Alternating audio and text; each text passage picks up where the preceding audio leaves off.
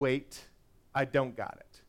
I'm still learning the steps because being on your own is not a great place to be. And actually, being on your own could be pretty scary. But so now imagine the disciples as they are where we left them at the end of chapter 1 or at the beginning of the book of Acts. They are feeling on their own. Jesus had just left them. They had just spent at least 3 years following and learning from Jesus. Jesus had taught them how to do the ministry. He even sent them out, but he was with them. They were learning from him. But now they saw him ascend into heavens, and they feel like they're on their own. Yeah, they have each other's, but Jesus is not there to show them the ropes anymore. And you got to imagine being in their shoes. That would be a scary place to be on their own without their Lord still teaching them. And then when we think about the Christian life and we think about ourselves, we realize that on our own we can't do it. We can't actually live out Christianity, our belief, faithfully on our own. We can't do discipleship because our discipleship on our own seems impossible. Understanding the word would be a feat if we're just by ourselves. Sharing the faith, forget about it if we were on our own. Having unity among even just this small body, I don't think so. We would quickly break into factions if we were just on our own. Being on your own is a scary place to be, and you can imagine that's what the disciples were feeling. But thankfully, they had the promise from Jesus that they wouldn't stay on their own for long. Thankfully, they had the promise that Jesus was going to send the Holy Spirit to them that would now connect them to him, and so that he would always be present in their life. Thankfully, they had this promise that Jesus talked about in the Gospel of John, particularly about how he's going to send another comforter, and this comforter would teach them his ways and make sure that they would always be connected to God. And that is what we see in Acts chapter 2. That these final words of Jesus, when he promises them power to fulfill his commands, when he promises them the Holy Spirit will come upon them, we see the final words of Jesus realized with the outpouring of the Holy Spirit on the day of Pentecost. So you have your Bibles. You can turn to chapter 2 of the book of Acts, and if you don't, it'll be on the screen as we read the first 13 verses. It starts like this. When the day of Pentecost arrived, they were all together in one place. And suddenly there came from heaven a sound like a mighty rushing wind, and it filled the entire house where they were sitting. And divided tongues as of fire appeared to them and rested on each of one of them. And they were all filled with the Holy Spirit and began to speak in other tongues as the Spirit gave them utterance. Now there were dwelling in Jerusalem Jews, devout men from every nation under heaven. And at the sound, the multitude came together, and they were bewildered, because each one was hearing them speak in his own language. And they were amazed and astonished, saying, "Are not all these who are speaking Galileans? And how is it that we hear, each of us, in our own native language? Parthians and Medes and Elamites, and residents of Mesopotamia, Judea and Cappadocia, Pontus and Asia, Phrygia and Pamphylia, Egypt, and the parts of Libya belonging to Cyrene, and visitors from Rome, both Jews and proselytes, Cretans and Arabians. We hear them telling in our own tongues the mighty works of God. And all were amazed and perplexed, saying to one another, 'What does this mean?' But others mocking said, 'They are filled with new wine.'" Here is my summary of what is taking place in Acts chapter 2. That the outpouring of the Holy Spirit on believers in Christ fulfills the promise of Jesus, gives believers power, signifies God's presence, and grants believers the ability to reach the world with the gospel.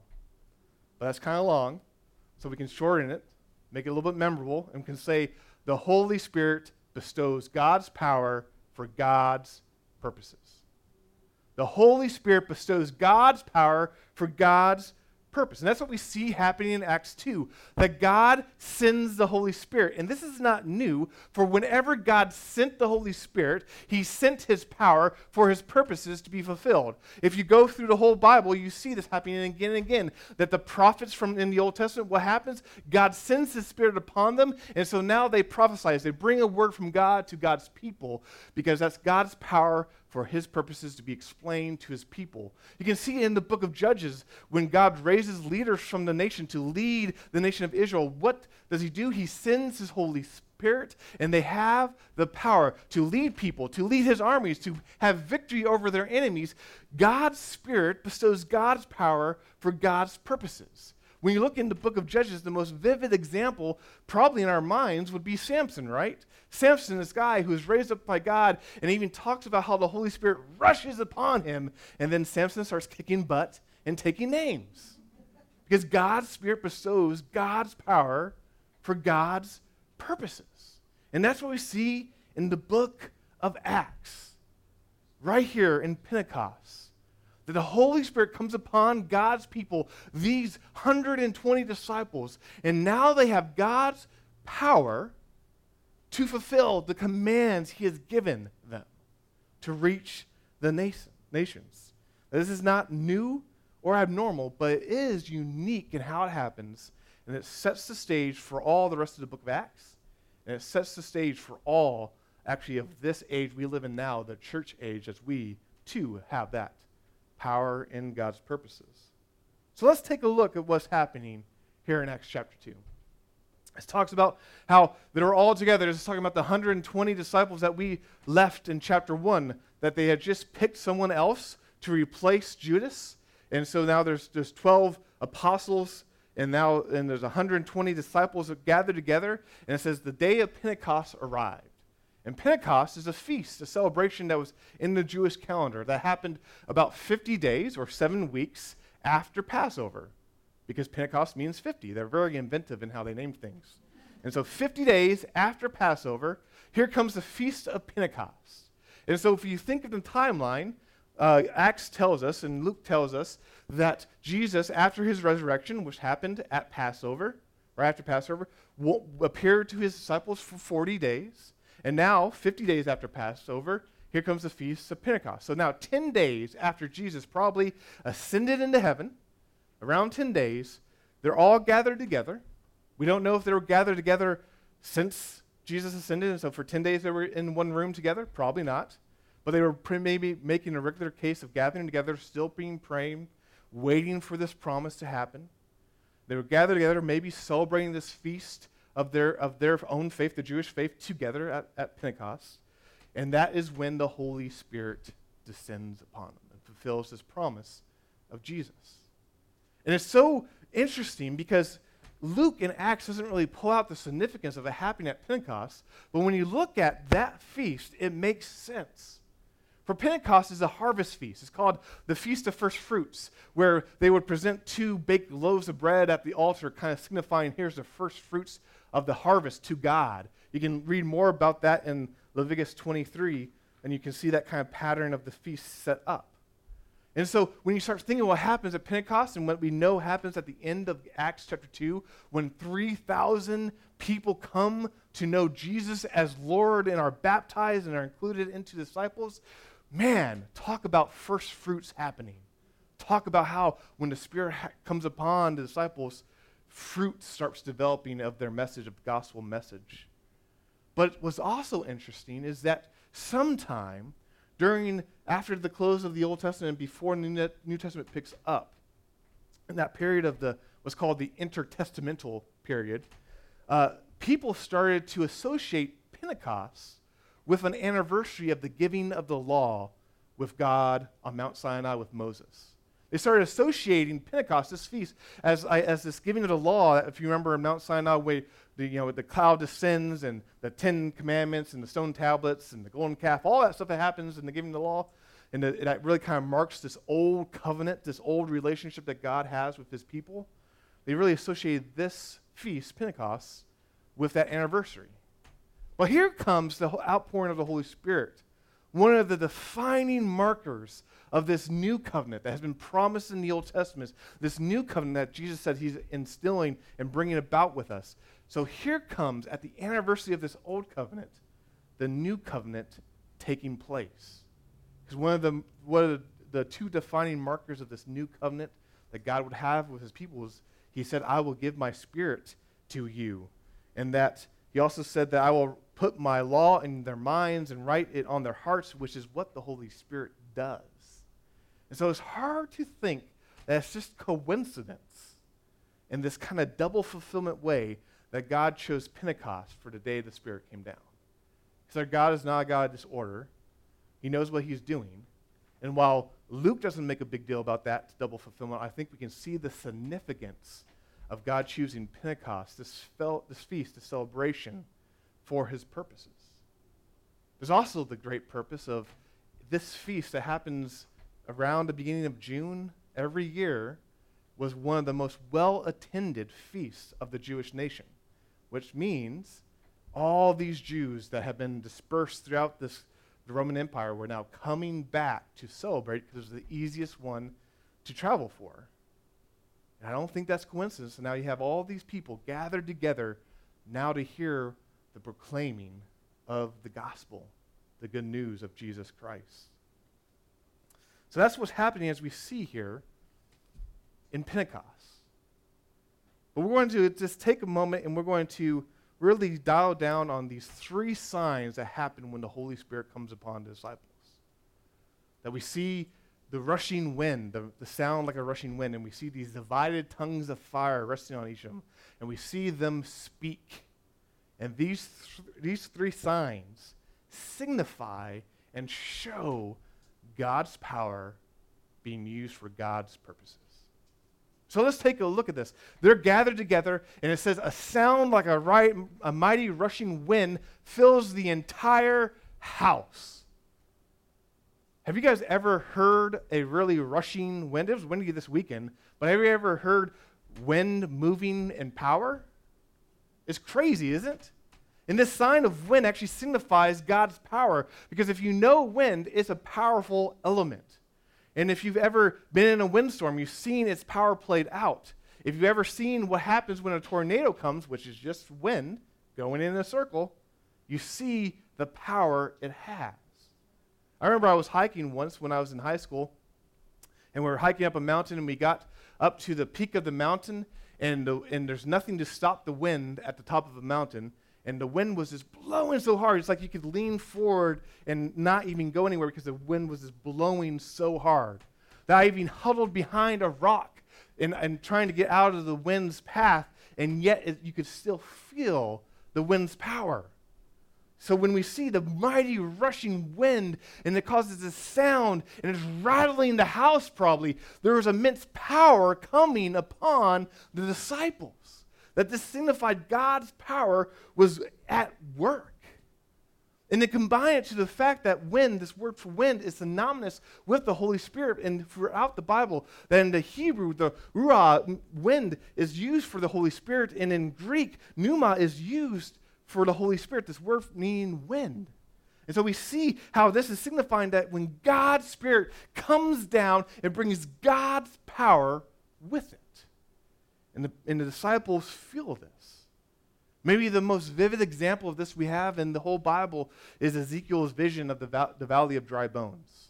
If you don't remember, it's Ezekiel, a prophet from the Old Testament. He has this vision of this valley that's filled with these dry bones. They're dead. These are dead people. All of a sudden, a mighty rushing wind comes down the valley and clothes these dry bones in flesh and brings these people back to life. And it's very clearly this is an image for what the Holy Spirit does, the power of God does. And so we see a reflection in here, the power of God descending upon this little house at the Feast of Pentecost, and this brings God's power. And the sound of the rushing wind, the power of the Holy Spirit gives, is that fulfillment of Jesus' last words to the disciple. When we think even in the Gospel of Luke, in Luke 24:49, Jesus told them, "Behold, I am sending the promise of my Father upon you, but stay in the city until you are clothed with power from on high." This is what's happening. They're being clothed with power from on high. Or you can even think Acts 1:8 that we read a couple of weeks ago about how he said, you will receive power when the Holy Spirit descends upon you. This is what is happening. This first sign of this mighty rushing wind is a sign showing that when the Holy Spirit comes, God's power comes with him to his disciples. But it's not just the wind. Something else happens. It says these divided tongues of fire appear and now settle on each one of them. And this fire signifies the presence of God. For when you look at how fire is used throughout the Bible, you see again and again that the fire is used for the presence of God. We can think about the burning bush, about Moses sees this bush that's burning but it's not consumed, and he wanders up to it, and a voice speaks from the bush and says, take off your sandals, for where you stand is holy. Why? Because he's in the presence of God. We can think about how God led the Israelites through the desert at night by a pillar of fire, about when he descended upon the temple, it was with this light, this fire, about how even on Mount Sinai, when he speaks to Moses, a consuming fire comes down. Again and again through the Bible, we see fire denotes the presence of God. And that's what we see here. When the Holy Spirit descends upon disciples, God's presence is there because the Holy Spirit is God.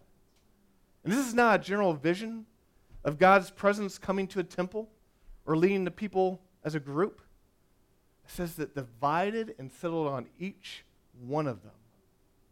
Not just the 12, not just the inner core, but all 120 believers sitting in that room together.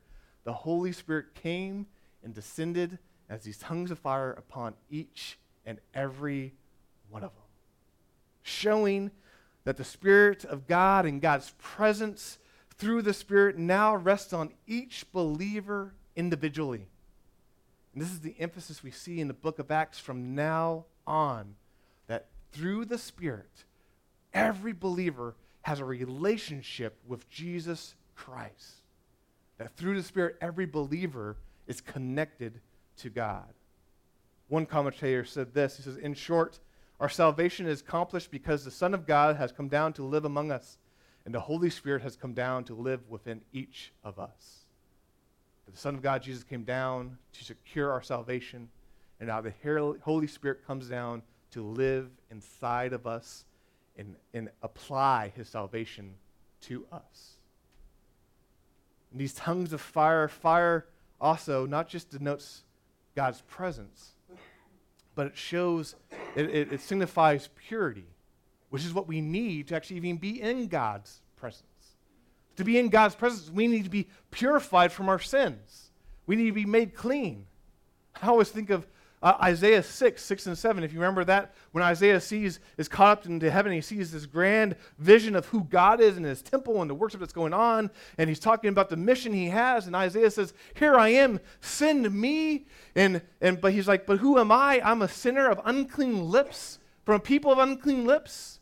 And the angel comes and takes a coal from the altar and places it on his lips and says, here you are, you've now been purified for the mission. Your sins have now been forgiven.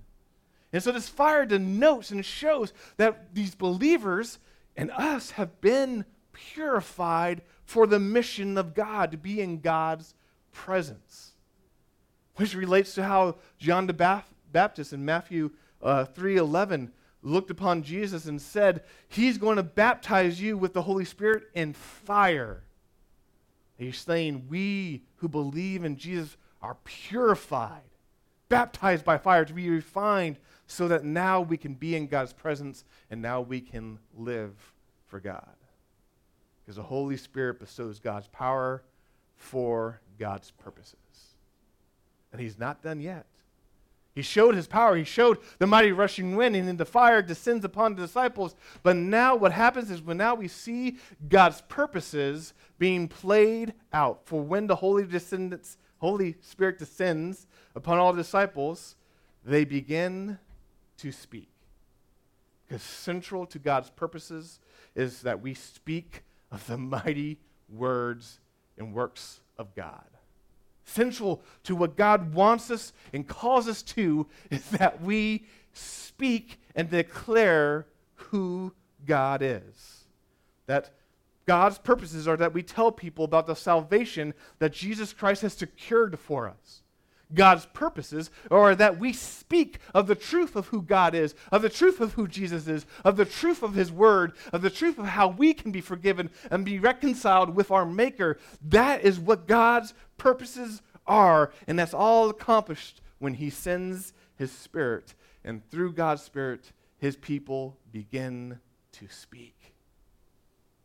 You can think of the Old Testament prophets and how they spoke. How could they speak God's word? Is that the Holy Spirit empowered them to do so, to speak it. But instead of back then, like it was just a few, now all 120 believers in Jesus Christ begin to speak. Begin to speak in languages they did not know. Begin to speak in languages that people who had traveled to Jerusalem heard and responded to. This was a strange speaking, a strange speech, a gift of being able to speak in another language. When we look out throughout the book of Acts, when people are said to speak in tongues, that's what they're doing. They're speaking in a language that they do not know, and there's no way they could probably know it, and other people do, and they respond to it. And it says that. It says that they were filled with the Holy Spirit and began to speak in other tongues as the Spirit gave them utterance. Wasn't some miracle where all of a sudden God changed how people were hearing the message and they heard it in their language. No, it was a miracle of they were speaking in a different language and people responded. There were people to hear that message. And we get that picture in this account of that somehow, whether it was the mighty sound of mighty rushing wind that drove the disciples out of the room, or somehow other people heard that and drew people in, when they started to speak, people were around that heard them and responded to it. There are people around from all these other nations and cities that we read through in Acts 2, all around that came and heard and responded, and they said, how could it be that we hear in our own native tongue? These are Galileans from a little backwater of Judea that talk with an accent. And now here they are declaring the mighty works of God in our native tongue. How could this be? As they declared the mighty works of God. And it's so powerful that God chose to use these people and speak in their native languages. I'm horrible with languages. I am not gifted in that area. But any language I study I have ever done, it comes hard to me, and I have to try really hard, and I usually give up. And it's hard to even think and process in your own language. And so when you're reading another language or you're hearing another language, you have to think really hard, okay, what are they saying? What does it mean? But when someone speaks to you with your native tongue, there's no thinking. It's like you immediately know what they're saying. And you innately respond to it. There's power in someone's native language. I've seen this firsthand. We support Ted and Emily with LEI, which teaches people to read in their own languages. And I think it was the summer of 2019, we took a mission trip down to Guatemala. And we support the LAMP team, which is helping people learn to read in their native language, which down there, people grow up speaking Mam, which is their language, and then they learn Spanish, and that's usually where they learn to read and write and all that stuff.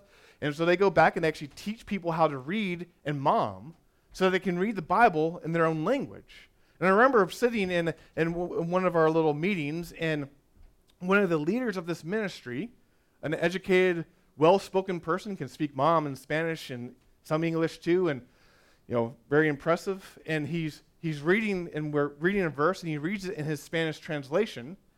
And someone says, wait a minute, how about you read that in Mam? And he reads it then in his native tongue. And he can see a transformation come over him. That as he read it, he almost seemed to sink in as it sunk in a way that the Spanish didn't.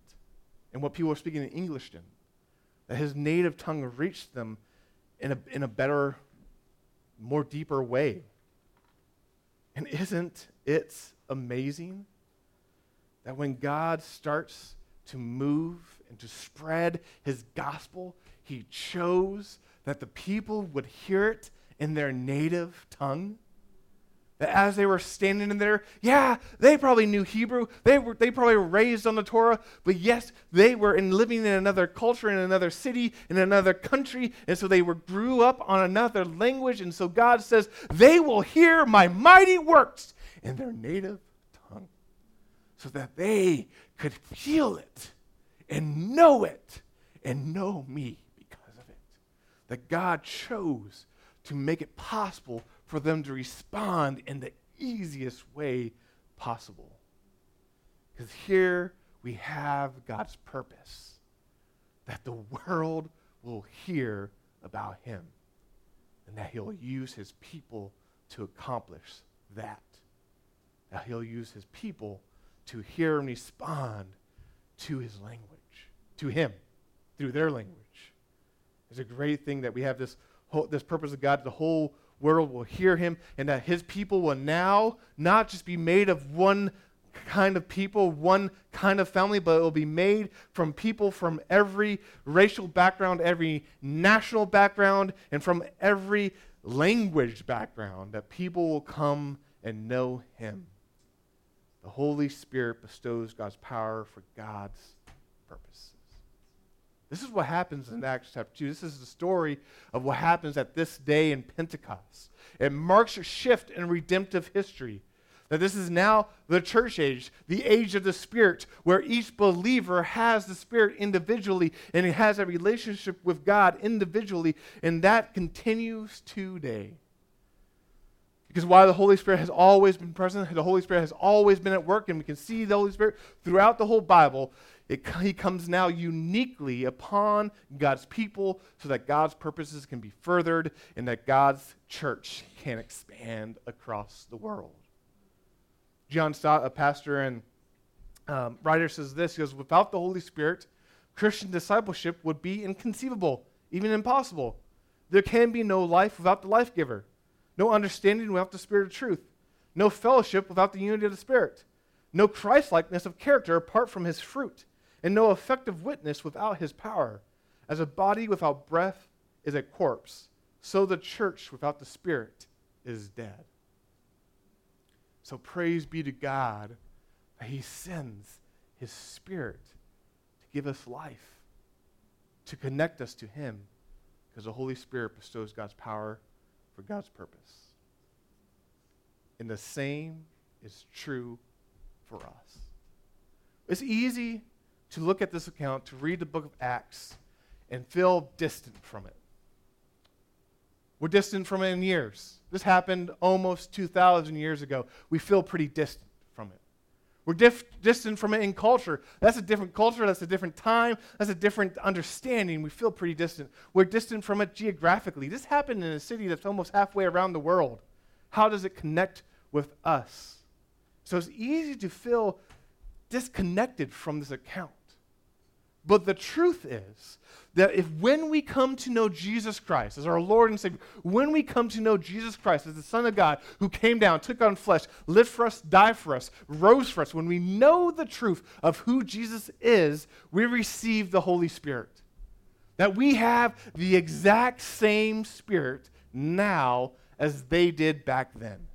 That we have the exact same Spirit coming to us, giving us the power of new life, and invigorating us to live for God, giving us the ability to respond to his call, to fulfill his purposes. We have the exact same Spirit now.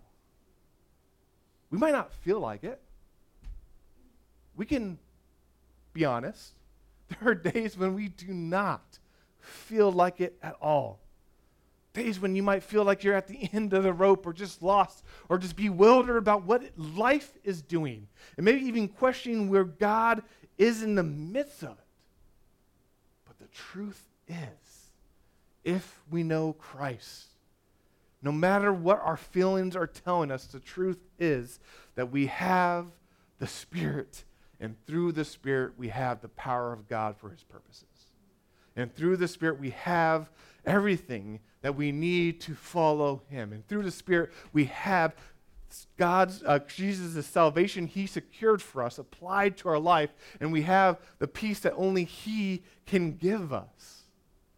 And if we're wondering where he is, we just have to look at our life, because if we know Christ, he's already performed one of the biggest miracles possible. For he took you, a dead sinner, and made you alive.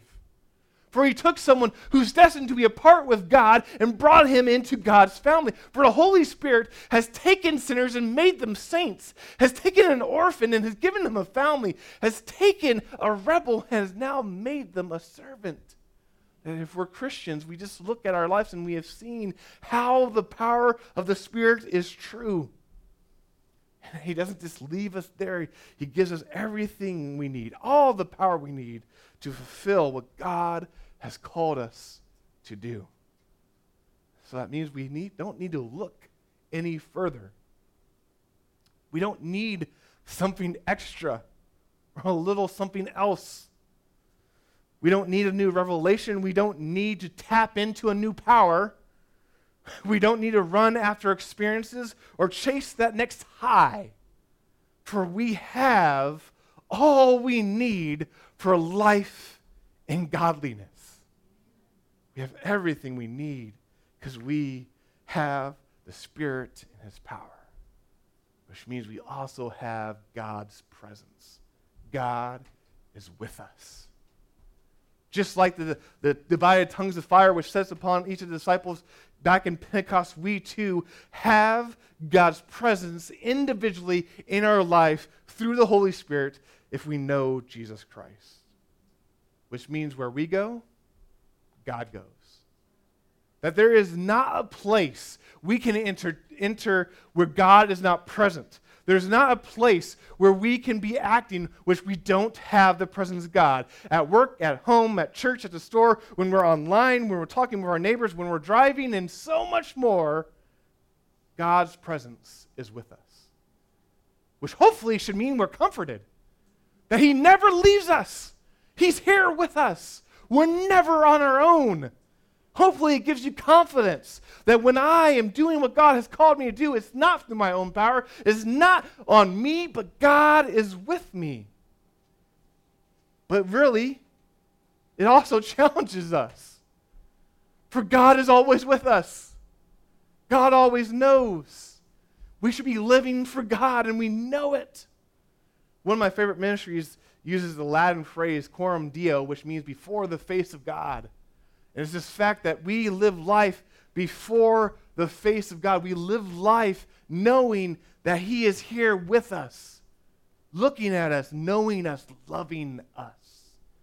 And if we keep that in our minds, how does our life change living with knowing that he is always with us? And just like the fire in the presence of God,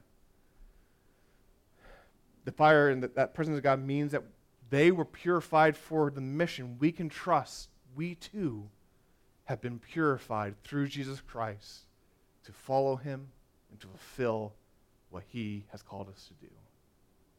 We have been cleansed for service. It doesn't matter your past. It doesn't matter your baggage. It doesn't matter your shortcomings or your failures. That if you know Christ, you have now been purified through Christ to fulfill God's purposes for your life. So we take comfort in knowing that. We're encouraged to act on it. Because finally, just like the believers back in Pentecost have the power and the presence, we too have been given speech. Now, I'm not going to tell you, and I'm not going to guarantee you're going to go to a foreign nation and be able to speak their language. I'm not going to say something like this in Acts is going to happen just like that for you. But I am telling you that you have been given holy, sanctified, and powerful speech to declare the mighty works of God, just like the disciples at Pentecost. Because when we think about the prophets of old and when we think about the apostles, what did they do? They spoke with conviction and the clarity about who God was, and they had the Holy Spirit empowering them. And guess what? You have the same. That you have the Holy Spirit within you that makes you able to speak God's truth in the ways God wants you to speak it, even though you might sound feeble or you might fumble through it. God's power is at work, and he can use it in ways we can't even fathom. But that same power that they had on old is working in us to speak boldly, confidently, clarity of who God is, of his mighty works, as the text says in Acts 2. And what is God's mightiest work? The salvation he brings to us through his Son, Jesus Christ. The gospel, the good news. The good news that it's not about you. The good news that it's not how well you can live. It's the good news that you don't have to be good enough or perfect enough or have a facade in your life. No, the good news that God has saved you in spite of yourself. The good news that through Jesus Christ, Jesus' life that you could not live, his death that we all deserved, and his resurrection points to our life forever with God. In that, the gospel, we are saved. And if we know Jesus Christ, we know that truth, and we can proclaim it, the mighty work of God and how he saves his people. We have that speech given to us by the Spirit. Which means, guess what? There's nothing stopping you from proclaiming this but you. You're not lacking anything to declare his gospel to people. There's nothing stopping you but us being hesitant. Because when we see and read in Acts 2, when we know the truth of the power of the Holy Spirit that it brings to us, we see that this fulfills that promise of Acts 1:8.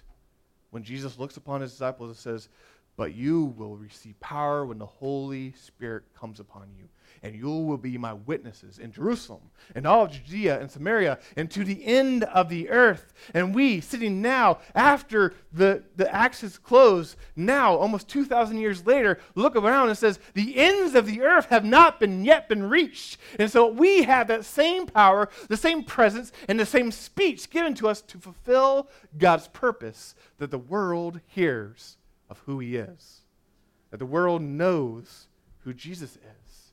That when you think about that commandment in Matthew 28 to go and make disciples of all nations, we can now fulfill it. Why? Because we have God's presence and his power working in us through the Holy Spirit so we can fulfill his purpose, which is that all nations come to know who he is. All people have a chance to respond and hear who he is. This is what happens when the Holy Spirit comes. Because the Holy Spirit bestows God's power for God's purpose. God's power, his presence, his purpose. Do we live in light of these? Do you go about your day-to-day knowing that God has given you everything you need to live a life of godliness and to serve him? Do you live your life in light of the reality that God is always with you, no matter what? And do you plan your life in light of the purpose God has called all of us to make him known to the end of the earth? That's the call we see in Acts 2. That this is what the Spirit enables. This is what Christ has commanded his believers to do, and now we're given everything we need to do it. Because the Holy Spirit bestows God's power for God's purpose. Would you join me in prayer? Dear Father, thank you so much for your word. The word that we can read and know who you are, the word that we can respond to. But most importantly, Lord, we thank you for the salvation that you gave us through Jesus Christ. And we thank you for the Spirit that applies that salvation to us and gives us the power to live for you, the power to respond to the gospel, the power to communicate to other people your truths and your glory and your mighty works. So thank you, Lord. Lord, I pray for each one of us that we can live in light of your power, of your presence, and of your purpose. That we never forget them. that we never make plans or organize our life apart from them. That we know we have you and that we have been called to follow. We can respond with all of who we are. We thank you so much that it's not up to our own strength or our own power or our own fittedness, but you and your power and your presence and what you give us to accomplish it. Lord, we love you, we seek you, and pray all these things in Jesus' name. Amen. While Becky was reading scripture, I noticed that she had this